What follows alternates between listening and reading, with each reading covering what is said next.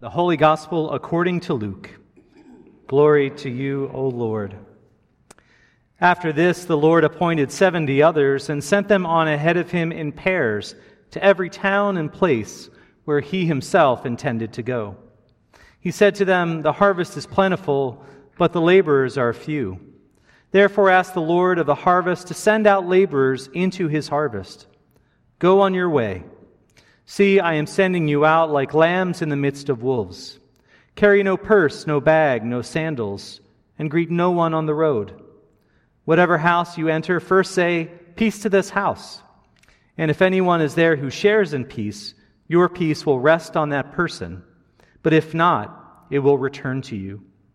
Remain in the same house, eating and drinking whatever they provide, for the laborer deserves to be paid. Do not move about from house to house. Whenever you enter a town and its people welcome you, eat what is set out before you. Cure the sick who are there, and say to them, 'The kingdom of God has come near you.' But whenever you enter a town and they do not welcome you, go out into its streets and say, 'Even the dust of your town that clings to our feet, we wipe off in protest against you.' Yet know this, the kingdom of God has come near. Whoever listens to you listens to me, and whoever rejects you rejects me, and whoever rejects me rejects the one who sent me." The 70 returned with joy, saying, "Lord, in your name even the demons submit to us." He said to them, "I watched Satan fall from heaven like a flash of lightning. See, I have given you authority to tread on snakes and scorpions and over all the power of the enemy, and nothing will hurt you. Nevertheless, do not rejoice at this, that the spirits submit to you, but rejoice that your names are written in heaven." The Gospel of the Lord. Praise to you, O Christ. Please be seated. And I see many people who are young at heart, but not young enough perhaps to come to the children's time. So we'll continue with the sermon. Grace and peace to you from our Lord Jesus Christ. Amen. Naaman, the protagonist in our reading from 2 Kings this morning, is an interesting character in the Bible. Although we only meet him this one time, we actually know a lot about him. We know that he was a powerful foreign soldier from Syria who had achieved fame on the battlefield and was therefore highly trusted by his king. We know he owned a young Hebrew slave girl, part of the spoils of war from his incursions into Israel. It is the slave girl that tells Naaman's wife that there is a prophet in Israel who could cure Naaman's leprosy. When he goes from Syria to Israel in search of healing, he takes a letter from his king, and he offers the king of Israel 750 pounds of silver, 150 pounds of gold, and 10 sets of garments. With all the conversions and the current price of silver and gold, it would have been a value of around $4.5 million today. So Naaman knows something about violence and war. He owns this slave girl and likely a number of other slaves. He had access to and favor of the king, and he is rich or has access to some serious capital. Naaman has it made in every way except for this leprosy that afflicts him. And he is so desperate to be healed and to be saved that he has to cross a border to receive life-saving medical treatment.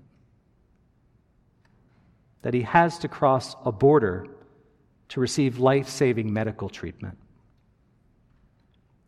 That is a prospect that suddenly in this past week, millions of women and birthing people in the U.S. can relate to, but don't have the same fame, power, wealth, access, or privilege that Naaman did.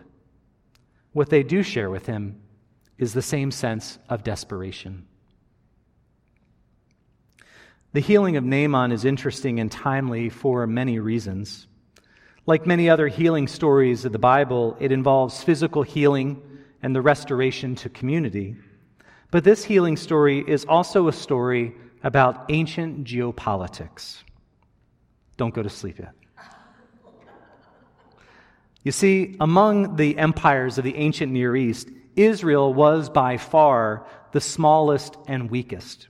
It was surrounded by Egypt to the south, where they were enslaved prior to the Exodus, Babylon to the east, who had defeated them and took them into exile, Persia further east, who defeated Babylon and then released the Israelites back to their homeland, and the powerful Assyrian Empire to which Naaman belonged, which was right on their doorstep to the north. And so the great and powerful Naaman comes to weak little Israel for healing, but it is not in the king's power to grant it. Finally, Naaman has to come to the prophet Elisha, who instructs him to bathe in the Jordan River 7 times. And Naaman is annoyed because he wants the healing on his own terms. And so we also know about Naaman that he is entitled. But his aides convince him to do it, and he is healed, which is a testament to the power of the God of the Israelites, even greater than the mighty Assyrians.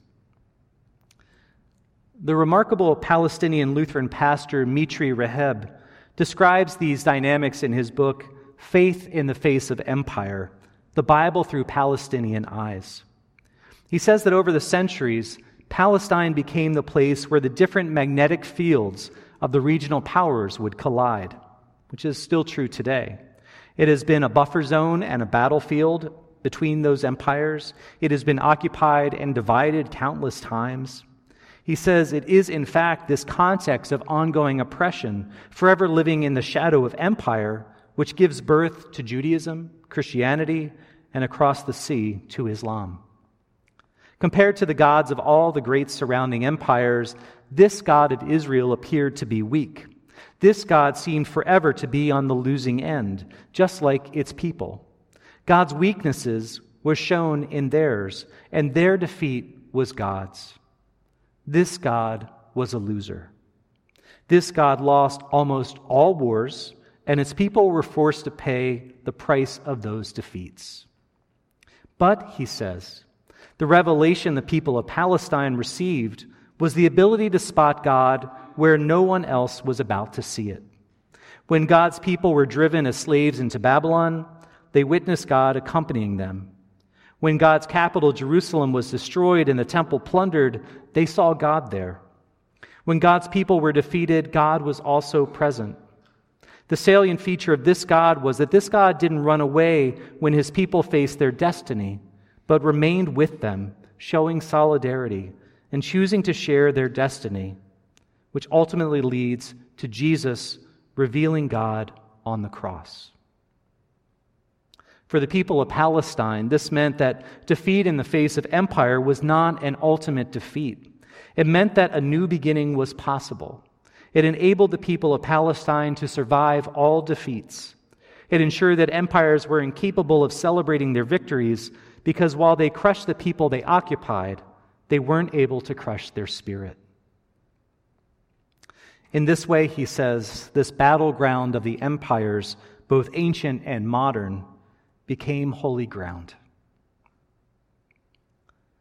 The biblical witness shows us a God whose power is made perfect in weakness, a God of great compassion who is present with us when we suffer, and not only that, but takes on our suffering as God's own, a God who knows our private and public defeats and is not embarrassed or ashamed of us, but remains right by our side, a God who is not offended by the smell of our desperation, a God who, when things are most desperate, when we are beset, pressed in, confused, endangered, and grieved, is right there with us, a God who can take 3 handfuls of water at baptism and make it a lifelong healing spring, and small bits of bread and wine and use it to nourish our very souls. And so we too can survive all defeats, through the God of resurrection who is always bringing life out of death. It was not Naaman's power, privilege, wealth, or might that saved him. It was the mercy and compassion of God, which is indeed mightier and more powerful than all the empires of the world. Can we imagine a new future together, even as it seems that so many want to return us to the past, even as so many cling tightly to the power of empire and its false promises? Our reading from the prophet Isaiah is a gorgeous image of what might be. It is an image of Mother Jerusalem, which Isaiah shares with the exiles who are returning home from Babylon. And it says, "Rejoice with Jerusalem and be glad for her, all you who love her. Rejoice with her in joy, all you who mourn over her, that you may nurse and be satisfied from her consoling breast, that you may drink deeply with delight from her glorious bosom. For thus says the Lord, I will extend prosperity to her like a river, and the wealth of the nations like an ever-flowing stream. And you shall nurse and be carried on her arm and dandled on her knees. As a mother comforts her child, so I will comfort you. You shall be comforted in Jerusalem." I have been so grieved and angry in recent days at the violence and cruelty that our society inflicts upon its people. On this Independence Day weekend, I am aware how we have one foot in empire and one foot in the kingdom of God, and that this is not an easy place to be. We are oppressed and oppressor, victim and victimizer. We are both cruel and compassionate. We are complicit in oppression and yet strive for God's liberating hope and vision for the world. We don't like what we've become, but we don't have a collective vision for what could be.